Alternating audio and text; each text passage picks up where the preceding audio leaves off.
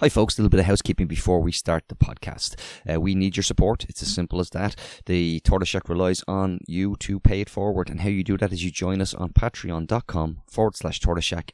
The link is in the podcast, so when you're reading the little bio about what this pod is about, just click on it and see if there's a level that you're happy to keep this podcast going.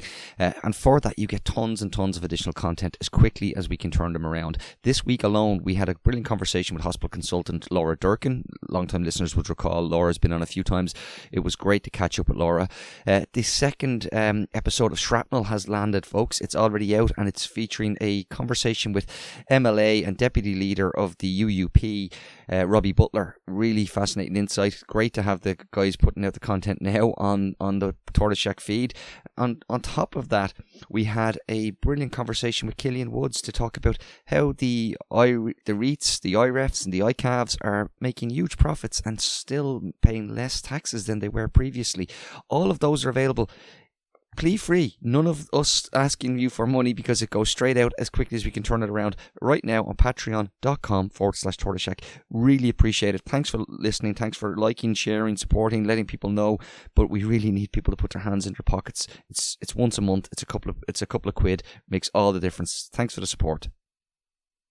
Hello and welcome to the Echo Chamber podcast. My name is Tony Groves, and we're back as we promised yesterday, covering a topic that we've covered. Actually, I think it was as long back, Martin, as about 830 episodes ago when we first covered these issues.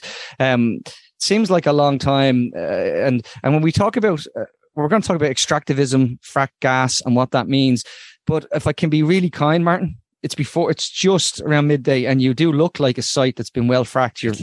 Look, I've coffee and the battery is beginning to charge. I've cursed Mark Ruffalo first thing this morning. Oh, so yes. I'm ready to go. I want to draw attention to that again. I often get lots of people poke fun at me all the time and say, if you could, Tony, why do you always say if you had a time machine, the one thing you'd do is you'd go back in time and try and convince Mark Ruffalo not to go on that Zoom and tell the Green Party to prop up this government? But nonetheless, I digress.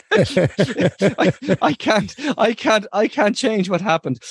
Look, we have a brilliant group of individuals here to talk to us about the issues involved. And first of all, we have Julia Walsh, who's founder of Frack Action, and this is going to be something that obviously is a global issue, but we're going to talk obviously through an Irish lens. But Julia's going to talk about that in that aspect. We also have Ray Campbell, who's an educator and an ex-gas worker, which is obviously a brilliant insight into that. And William Hederman, who's a freelance journalist and campaigner with the Climate Camp. So first of all, folks, all of you, thank you so much for coming on today. It's lovely to see activism in action, and how believe it or not, the grassroots thing, because that's where it changes. That's what we always say. That's where it changes. And Julia, if I could go to you first, if you could just give us a sense, first of all, Frack Action, what it is and who you guys are and why you're involved with the Climate Camp. Yeah, we're a group that started up in 2010 when fracking was about to start in New York, and helped to form one of the largest coalitions in our state's history, which led to the ban on fracking in 2014. And right after we banned fracking in New York, which at the time was somewhat of an insurmountable task, according to all the naysayers, but we were able to do it through grassroots organizing.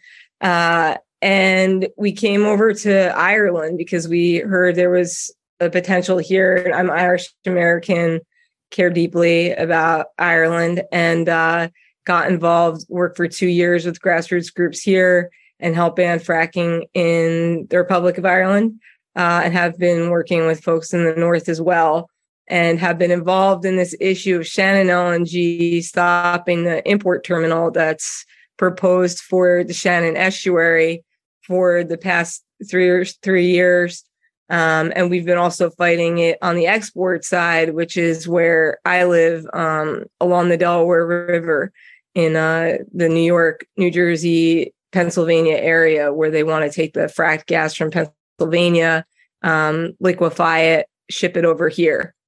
I'm very aware, Ray, that like most of our listeners will know what fracked gas is. They will know the issues. But if you're new to this, how do you simplify what it is and why. And I'm just going to, I think the statistic is it's like 80 times worse than some of the carbon issues that we're talking about. What can you, like, as an ex-gas worker, why is frack gas particularly something that we should be worried about and not allowing them call it a transitionary fuel?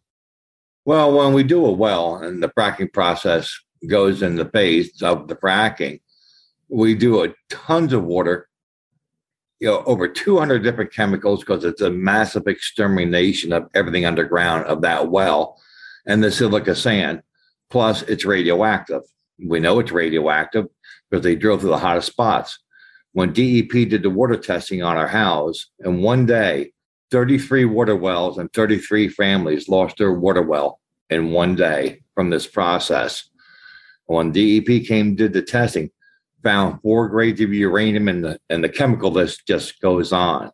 Now, I don't know of any way of removing uranium from the product.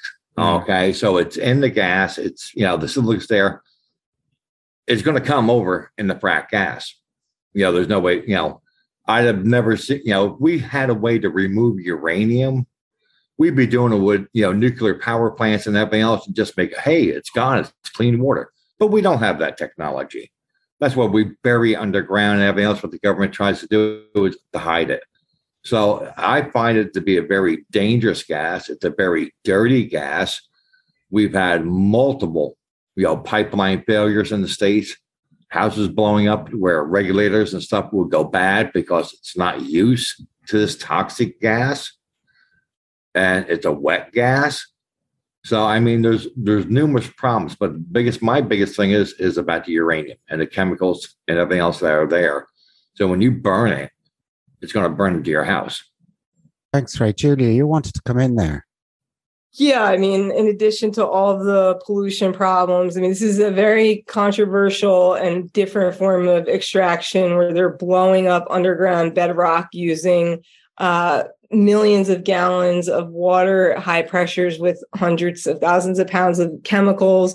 As Ray was saying, they drill into areas in Pennsylvania where there's uranium pockets, and that comes back up to the surface, polluting both the water and the other piece that you were bringing up is this issue of climate. And so the gas extraction, I mean, the methane emissions are over 80 times worse for the climate than carbon dioxide. And then in relation to the liquefied natural gas, which you're talking about, taking the gas from a gaseous form, turning it into a liquid, shipping it all the way over the Atlantic, and then regasifying it, I mean, that even causes more emissions. So this is very intensive as far as the emissions are concerned, and is the opposite of what we should be doing right now when we're on the brink of climate catastrophe. And the IPCC and many different, almost every climate scientist in the world has said we have to stop extracting more fossil fuels and move to renewable energy immediately if we have any hope of basically surviving. William, I'm going to ask you to come in. Sorry. I'm going to ask you to come in there. This gas now is going to be imported into Ireland.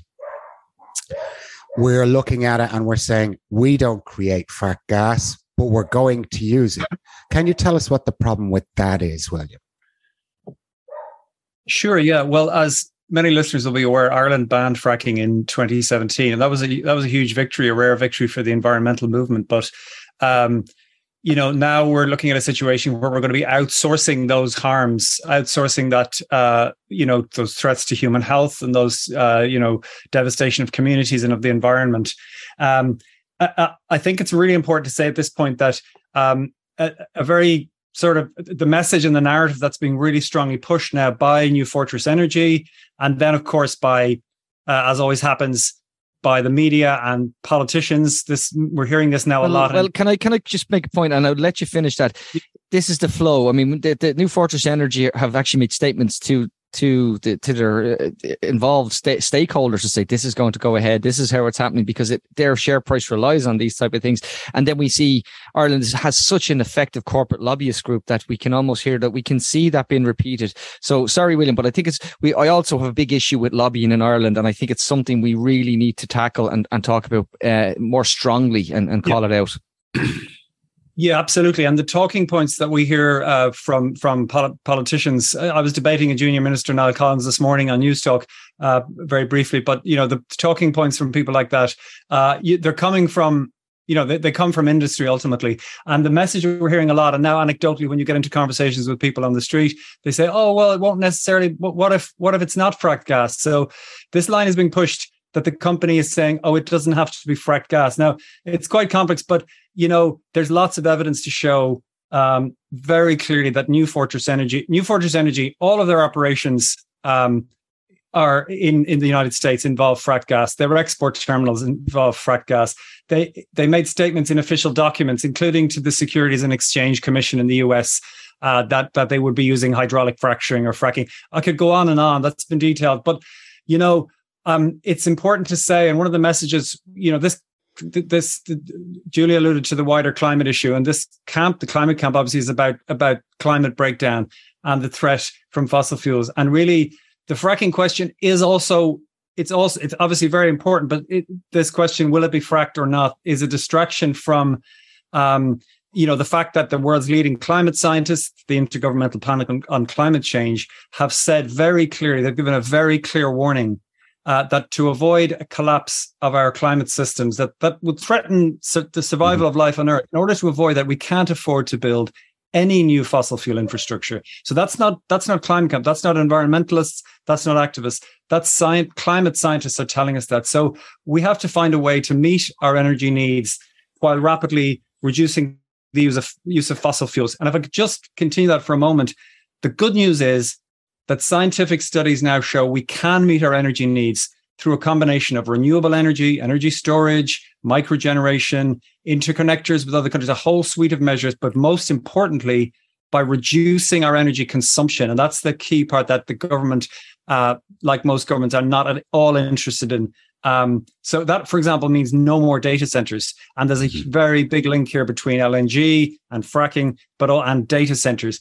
Just 2 days ago, Ennis Data Center was given the green light, which is really shocking. That's a 200 megawatt data center, and an absolutely colossal amount of energy. So, that's all the homes, just 200 megawatts. That's all the equivalent to the amount of electricity used by all the homes in Clare, Kerry, and Limerick combined. So, that's really what's happening. The government isn't taking it seriously. There's just a constant. I'd argue the government are taking it very seriously, but they're actually aiming it in the wrong direction, William. And maybe I don't know, Julia. You're talking about the like we know organisations like Keep It in the Ground who say we have to stop. We should almost incentivize saying let's stop this. But when it comes to the alternatives like renewables, we've seen a crisis in the global economy of energy shortages. Where warnings now from the UK yesterday of phased blackouts.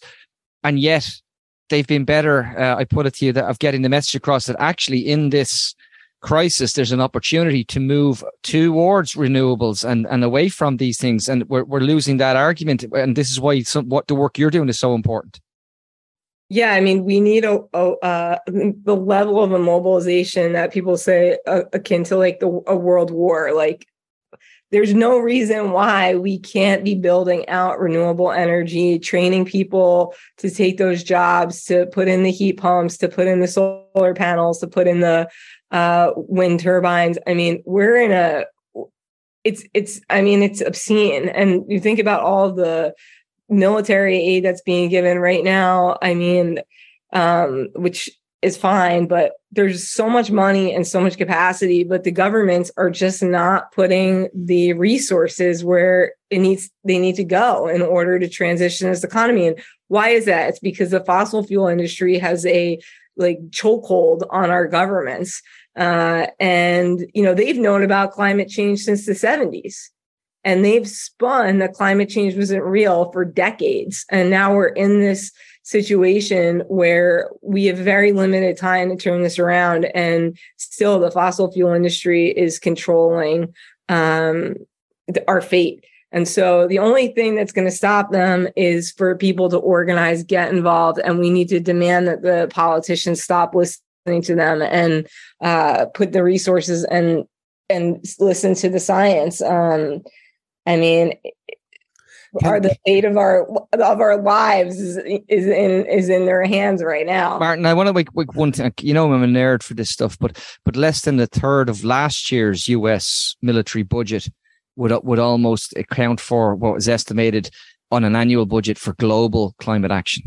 So it's a third, but like it's insane. Like the imbalance in that. Go on. Can I ask this question about LNG? So when they're shipping it to Ireland, do we know whether that's fracked gas? Do we know whether that's unfracked gas? Is it mixed together? Are we in the dark about how they're, what mixture is coming to us? Or when they bring over fracked gas, do we absolutely 100% know that that's fully fracked gas?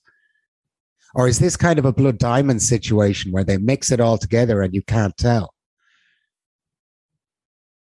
Julia. So I'll just say that the majority of gas coming out of the U.S. right now is fracked. And the company, New Fortress Energy, their whole model is based on getting gas that is from fracked areas that's considered what they called stranded assets. So this is gas that they can't get to market, and existing pipeline infrastructure. And their whole model is to take that gas, liquefy it, and then transport it in ways that are very dangerous, including by truck and by old rail cars. And that's what we're fighting in the United States right now with this export terminal they're proposing. They're basically like putting the infrastructure together with chewing gum and tape in order to make an end run around cost, not have to go through regulatory agencies in the U.S. for a new pipeline. So their whole model is based on it's a very dicey and dangerous method of getting it out. And so that's what we know. And in their 2018 United States Securities and Exchange Commission filing, they stated in that filing that the gas would be from hydraulic fracturing. So, that's what we know. Ray, you want, I hate to do, I get awkward like this, Martin, it's the putting the personal side on this. You refer to yourself as also a victim of frack gas, and your community as a victim of frack gas. Can you explain, because it's all well and good me shouting numbers out and Julia giving us the mix and that, but what it means to actual individuals and their ability to live and livelihoods? Well, like I said, we lost the water in the house because my neighbor drilled the well 500 feet from the front door of my house. Not on my property. I don't want any of their crap on my property in any way, shape, or form. So when they took out our water well, they were ordered by DEP to give us replacement water. So we get plastic buffaloes, what they're called plastic buffaloes. They're big, round, 325-gallon tank. They stick it outside, throw the stupid little shit over the dang thing. And they have a truck and they bring it there and put it to your house. Disconnect your well from your home. The only problem is it's non-potable water. You can't drink it. So they were also delivering bottled water so you could drink, so you had something to drink.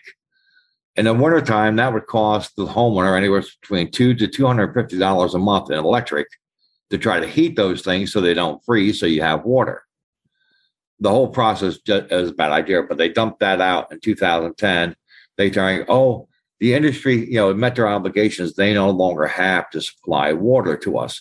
So here I am, 2022, okay, and I have to go with a truck, get my friend to come down, drive the truck, go up, get water from another town, and truck it back to my house and put it into a tank in my basement. So I have water to shower with, flush toilet, so forth. So you got a $400,000 house that's now worth zero. You can't sell it because you don't have the water. Plus, I have the contamination, the dust constantly from that site blows over onto my house. It's in my yard. And now we got another industry Eureka wants to put a water waste facility a mile up the road from me and take all the brine and the flowback waters from the wells, and they want to pull the lithium and salt out of that and sell it, and then they're going to discharge the rest into our creek bed that runs to my property. Wow. So I'm fighting that too. And then, the methane, the compressor stations, they blow up compressor stations. They do a blow off because they got to do something with a pipeline, one of the lines or something. So they just open the valves up and they blow it right there in the air. It sounds like a 747 sitting in your backyard ready for takeoff. And that'll go for 20 to 30 minutes. And you can go outside and you can see the plume coming up from the compressor station or the well. And you can see it right in the air. So, I mean, the amount of methane we dump off is I couldn't even come up with the figures because it's astronomical. Ray, I presume, you're a tough character. You're well able to stand your ground. You're going to stand your ground. But I presume that not everybody in your community can do that. I presume that people just leave. They pull a blanket over their head, hide in the corner, we signed the NBA. Look what they're doing to you. I go, they can't shut us up on a human rights and health issue. You cannot silence people for human rights and health. And where I turn around and say, you can't put the color of your skin, religion, politics, cannot put any of this into this equation. This is about we, the people of the world. Without water, air, and soil, we're all dead. So, I mean, it's about we, the people. William, you wanted to come in there. Yeah, thanks, Tony. So I suppose, again, and thanks to Ray, I just want to say briefly that at the climate camp, one of our, the climate camp was partly about showing solidarity with people affected by fracking in other parts of the world. And it was great to have Ray and Julia there. And people were really, really moved by hearing Ray's story. But I just want to talk briefly about, I suppose, another narrative that we're hearing a lot, and everyone listening, I think, will be familiar with this. We have to keep the lights on, William. We have to keep the lights on. You knew exactly where I was going. Yeah, we do need to keep the lights on. And the idea that we need an LNG terminal to keep the lights on this winter is what we're hearing. Now, of course, the LNG terminal is not going to be built. It's not an LNG. If they go ahead with Shannon LNG, it's not going to help us this winter. It's not going to help us the following winter. The company is saying a 3-year construction period. Usually you can't really rely on what companies say anyway. It's going to take longer. But it also is important to say, and I think a lot of people will know this, it's an LNG terminal will not help prices. A big issue is cost of living and the price of energy. Again, don't forget, LNG, we're still going to be buying it from profit-making corporations. They're not going to be giving it to us cheap. So, we're still dependent. We're still at the mercy of volatile global markets. We're dependent, and we're relying on. Basically, this is actually going to arguably going to make us less energy secure because building an LNG terminal will create what's called fossil fuel lock-in. So we'll be locked into fossil gas, methane gas for decades to come. That always has the effect of slowing investment in renewables. And that means... And can I say, William, it also is not exactly a lovely thing to have on your shoreline if it's a risk in terms of, I mean, we're 2 years removed from a tragic incident in Lebanon. And I know I can't equate one with the other, but we see these things can and do happen. And, if you're putting one of those, it's not likely that an offshore wind farm is going to explode in the same way as an LNG plant can. Yeah. Whether it's jobs, I mean, they talk about jobs for this a lot. There'll be jobs in, renewable energy and retrofitting. There are all kinds of jobs that the government create in rural areas like North Kerry that have been neglected. But putting in a fossil fuel terminal is not the way to help local people. But just getting back to the energy security, we need renewables and all the other measures that I mentioned earlier. It's also worth mentioning, that if the climate crisis keeps getting worse, there isn't going to be there's going to be no energy security, no food security. We aren't going to be able to live on the planet. But, to make these changes and to shift to renewables and give ourselves real energy security, it takes political will. And that's what's lacking. And this is something that came through a lot in our discussions. We had a couple of scientists there and saying that political will is lacking.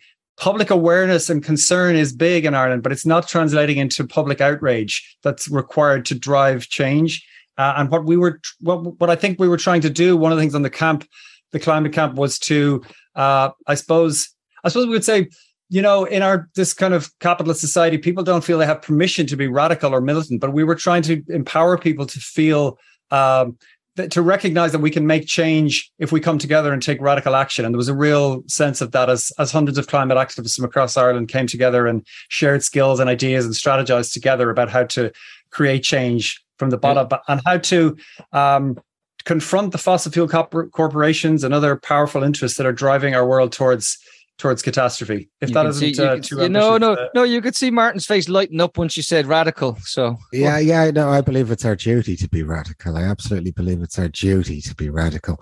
Can I ask a question about this? With the LNG, they're saying we need to keep the lights on, but from what we can see in our newspapers on every day on the news, they're keeping the lights on not for us, but for increased demand for data centers. And they seem to be dropping out of the sky like snowflakes in Ireland. As you mentioned, that one recently, I did comment on that. I mean, what the hell are they doing with the data centers? Is there some kind of secret deal going on that Ireland is the dumping center for data centers for Europe? Ray. Yeah. Sorry, it's William. Really incredible. Yeah. Ray. Sorry, Ray, were you trying to come in? Well, one thing you have to remember, every bit of LNG you want to put here is another 100 wells drilled around my house and in my county. So basically, you're killing me to import LNG and the other people of Pennsylvania and Susquehanna County. The other thing is, same thing as there. We bring wells in, we bring workers in. They turn around and tell you, we're going to create jobs. It's going to be better jobs for you. They're going to bring all their experienced employees from out of country to operate this thing.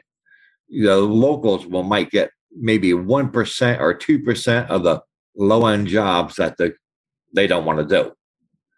But they're going to bring in their experienced people to do the work. Same thing they did in Pennsylvania for the drilling.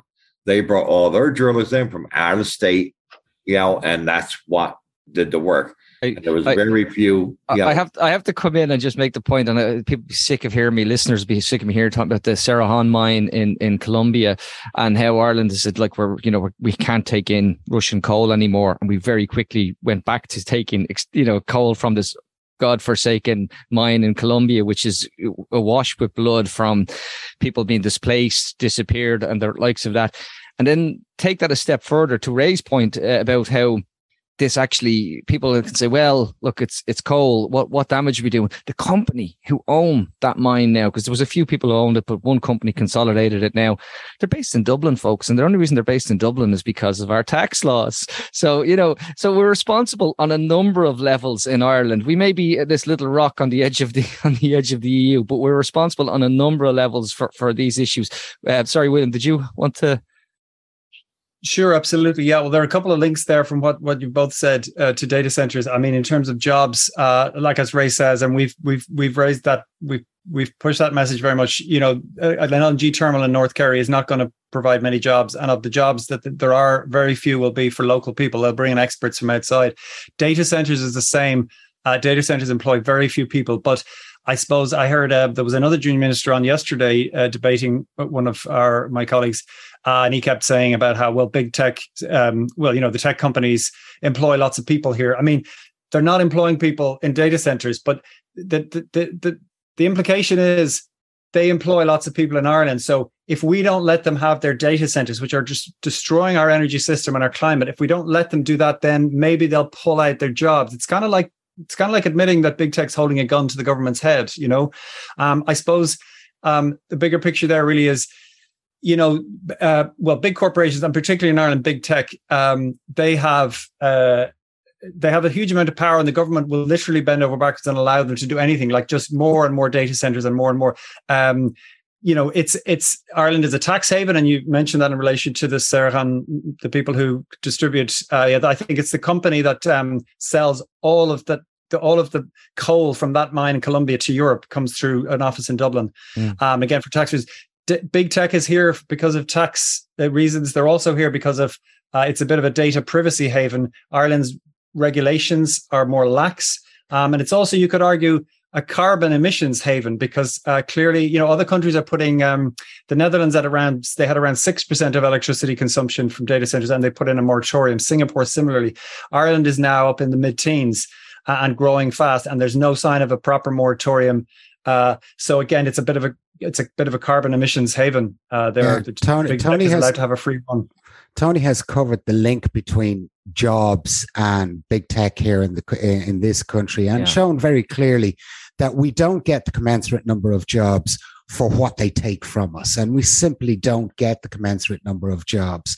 That they do far better in Germany, jobs for what they're giving away. But profit per head, Martin, is nearly 112 times less jobs for the same amount of money transferred. So we do this. This is all to do with transfer pricing, or how we operate. Ireland has. We know this. That's how Ireland operates. But I want to come back to the actual issues at hand. Julia, to come back to you. Fracking, even now we see in the US the largest budget in history, and the unfortunately named IRA bill, which is unfortunately named in the Irish context. Everybody's looking at that going, please stop talking about the IRA bill. But nonetheless, do you feel even in the US that this is the change? You know, I would argue obviously that we it doesn't look radical enough, but we're going to get told something is better than nothing. And this big bill, there is opportunity there. It's the biggest spend on climate change and climate action in the history of the United States. Does it give you hope? Yeah, I think it's a positive step in the right direction. There's definitely a lot of carve outs for fossil fuel companies, or else we wouldn't have gotten some of those senators to vote for it. And some venture capitalists got some deals to step aside as well. It's okay, but look, there are a lot of deals. There's a lot of good things in there. It's going to be very helpful. Would have been more helpful 10 years ago. To step in the right direction, it is nowhere near where we need to be. So we really need to ramp up the pressure on the government, and we need to organize. And folks are overwhelmingly aware of climate change. I think a lot of people just don't know what to do. It's very overwhelming. It's a global issue, and people feel like, well, what can I do? I'm one person. But you know, it's all social movements, all social change has come from everyday people working together and organizing. And here in Ireland, I think that things could happen really quickly. It's a relatively small population here of people, and you all talk a lot. And so word spreads fast. So, you know, there is real possibility for dramatic change, but you definitely need to get your government moving in that direction and away from these corporate interests and this mindset, very scarcity mindset that you have to do these things that are ultimately destroying the possibility of Ireland being a leader on renewable energy and the climate crisis. We did see in the past with Shell to Sea, we saw that a lot of people in Ireland will stand up and quite militant, and they will stand up for Ireland's environmental position. Do you think that we can see that, William? Do you think that the camp can see that kind of action again? Yeah, well, you know, I was involved in the Shell to Sea campaign, and we had some people there sharing, you know, strategies and skills. And in fact, we Johnny McElligott, who's a prominent local campaigner down in Kerry with Safety Before LNG, he and others paid tribute to the lessons learned. Also, people from Love Leitrim campaign that was behind the they created momentum for the ban on fracking in 2017, and they spoke about how sharing learning from other struggles really helped along the way. I was just going to quickly read a very short quote from one of the participants in the camp who's quite new to activism. She said, I used to think if I learned more about the climate crisis, it would make me more anxious, but the opposite was true. I have never felt more filled with determined hope more at home and more energized than I have in these past 5 days at climate camp. That's a quote, a genuine quote from someone who came to the camp, and we used it in our press release. And you can read those all on our website, climatecampireland.ie, if you don't mind the plug. But yeah, I think as Julie says, things can change really quickly. And I think there's so many issues. The sort of exploitative capitalist system that we live in now there's so many issues, cost of living and the rent crisis, the housing crisis, and clearly the climate crisis, which is just looming larger and larger for more and more people. And for example, we really need to challenge the drive for perpetual growth. And going back to the IPCC again, this isn't just climate campaigners again. Climate scientists have said in their latest report from the IPCC that in order to solve the climate crisis, we actually have to move away from a system of economic growth. That means moving away from neoliberalism. That's exactly what it means, moving away from. Ray, did you want to say something there? Oh, no, I had an itch. Listen, I'm just reminded of we always had the phrase, that good housing policy is good climate policy. Good stable jobs is good climate policy. Good health services, good climate policy. All of the things that we would look, and then in a country, as Julia points out, a small country which is yet again boasting about beating all the odds of GDP up 6.2%, flying, and yet inequality growing. There is in that crisis, as you call it, cost of living, there's an opportunity as well. And people listening to this, have that conversation with maybe the people who are skeptical about it, because that's where, because you can link these things. You can link stable jobs. Martin, you talk about bogus self-employment all the time and the danger it does. How much better would it be if those guys who were working as builders were working in state projects to retrofit homes and stable jobs with pensions? Well, I on this issue of building data centers, we have a very limited number of people involved in construction in Ireland. There are plenty of other things we need to build other than data centers, plenty of other things. You're not providing construction jobs by building a data center. You're just taking construction people from another section where you need them and putting them where you don't need them. There was one famous, and William, you remember the big hullabaloo about the Athenry data center that Apple went through all of this rigmarole for. And I think at the time we had this huge other thing, Julia and Ray, you mightn't remember this, but to our eternal shame, when Barack Obama visited, how we honored him was by opening a petrol station. Right. And we had it, the Barack Obama Plaza. But the funny thing about it was these two things kind of coincided. And I often made the point that the actual Barack Obama Plaza created more jobs than the data center that they were fighting so tooth and nail to do. It was a staggering fact. It's like, are we really going down this road? Look, I want to, first of all, thank you everybody for joining us. Julia, William, sorry, you wanted one more point, yeah?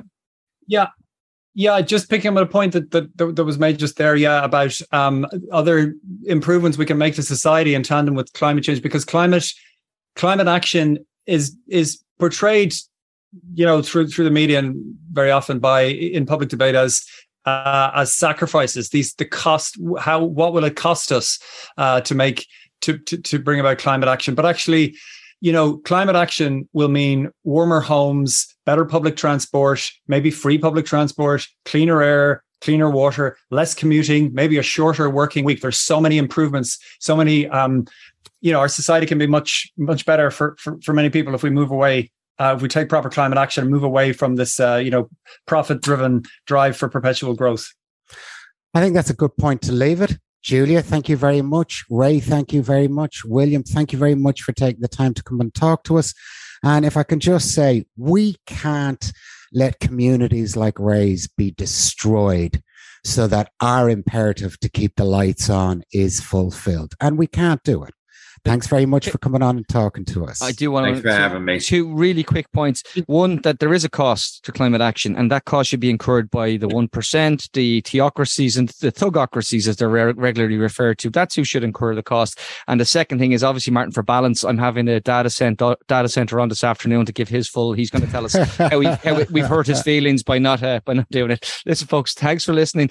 We are covering the monkeypox vaccine rollout and what's actually happening there as well. So stay tuned for that. You look, yet again, another example of a community that is a minority community that has been left to their own devices when there's so much easier options to take, and we will be talking about them soon. Thanks for listening, folks, and we'll talk to you all probably this afternoon. Take care. Bye-bye. Thank you. Tony and Martin, Martin and Tony, speaking to interesting people only. It's the Echo Chamber Podcast. Subscribe now on